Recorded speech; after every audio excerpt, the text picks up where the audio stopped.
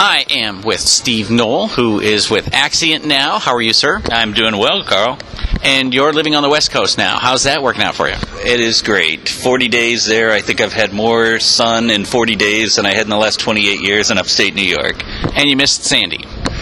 And I miss Sandy. But although from upstate New York standpoint, the hurricane we had last year was far worse. So I had that the year before. So. Oh, so you got the bad one for upstate. Alrighty then. So tell me about what you're doing at Axient and what is Axient doing in general. Sure. So my role at Axient is being technical sales engineer. So my job is for our partners and my partners' end users really to be all things technical for them as far as our platform and how it fits into their business and adding business continuity, disaster recovery, and growing that segment of their business. And essentially that's what Axient's doing. You know, we're 100% channel focused, so we bring on partners who have customers in need of an all-in-one solution that's going to work in their heterogeneous environment of physical, virtual, being able to provide the levels of support and backup that they need to essentially eliminate downtime, because that's the key component that we have. You know, anyone can kind of back up, but how long does it take you to recover? How long does it take you to continue to do business operations? And that's really where we excel. So tell me, total stranger, you meet him in the elevator, what the hell is Axient? What do you do? Are you an RMM? Are you a PSA? What is it? So when people ask me what Axient is, as you just did, I say we eliminate downtime. Shorthand is we're a BDR. We do backup, business continuity, disaster recovery. However, the way that we do it, the function that we do it, the key is eliminating as much as possible the amount of downtime either in doing backup or actually spinning up a virtual machine on the appliance or cloud continuity that we offer as well. And so that's really where we excel.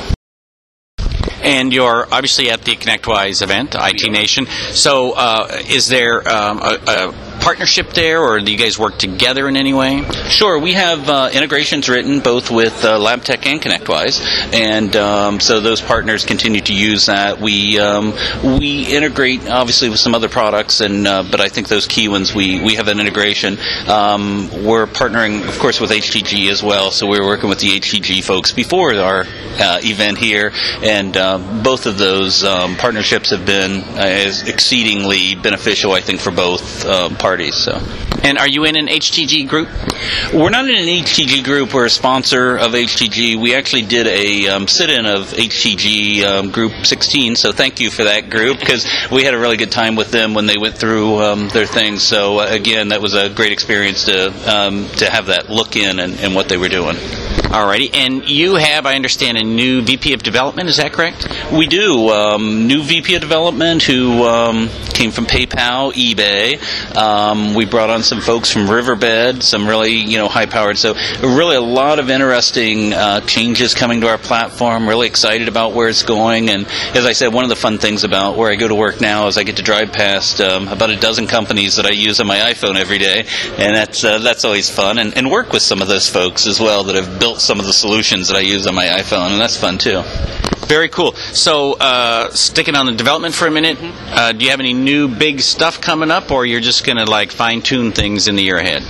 Well, I don't want our VP of Product Management to hunt me down and beat me with a sharp stick, but we do have a lot of cool development. Our development cycle that we're working on now, we're about a 6-week release cycle, and we're really tightening up, getting people on the current platforms and updating that, which is something that when you accelerate quickly is always fun to do, make sure everybody's using the latest and greatest.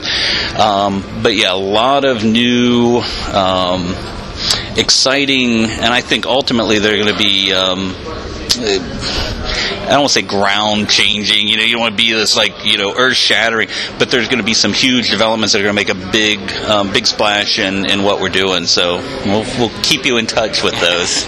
All right, well, you live much closer to me now, so we can keep in touch a little more easily.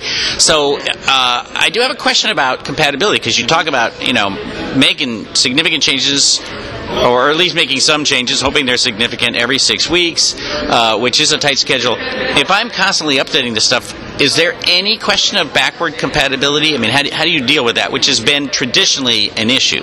Yeah, so when we're really talking about new features and we're rolling out that development change, because the way that our appliances are going back into the data center and we're able to do that, we're able to push those updates up on, kind of on demand, and it's just not willy-nilly updating those appliances, which is partially why we have that gap in time, because we need to work through with the partners and get them updated. But it's not so much backwards compatibility. The functionality that we're doing is incremental, well thought out. Really impressed with our product management team and the development teams and how they, architect this. Because again, it's not simple software. We're not making an iPhone app here. This is serious business stuff, and really taking that, enterprise level of protection down at that SMB price point and market. So the main strategy that we do is we take off pieces, we roll those out in appropriate pieces, and obviously lots of nice QA, to do that. So and having some control so people can control when they update those.